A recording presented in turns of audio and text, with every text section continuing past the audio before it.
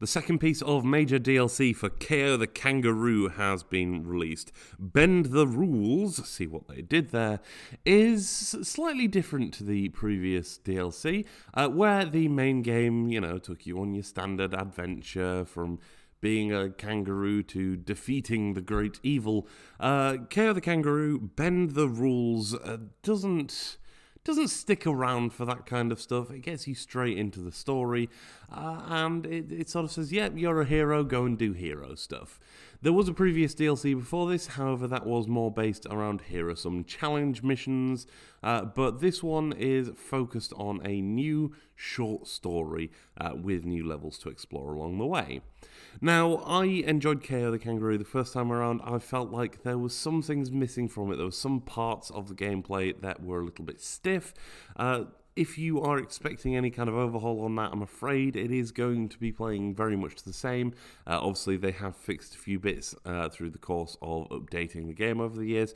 However, if you're going into this expecting it to be a super polished experience, I'm afraid I'm going to have to disappoint you, and the only way that I can describe that succinctly is when you load into the DLC, you're treated to a short and, quite honestly, too fast cutscene taking course over what is essentially a slideshow detailing all of the events happening between the ending of the main game and the start of this DLC.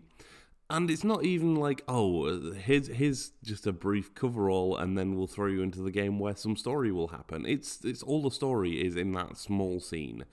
And I don't know, it feels tragic that they couldn't have just put a character there that's like, oh no, what's happening? Or, shown an event in that, especially because they've got some real nice characters to show off if they wanted to.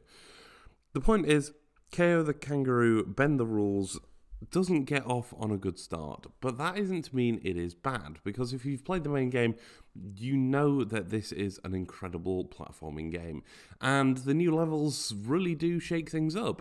They introduce a couple of other elements to it. Obviously, you get things like time trials in there as well. You have just a nice little variety, an almost microcosm of worlds that you can explore in the DLC as well, and it's a short story, but it's a nice entertaining one at the very least.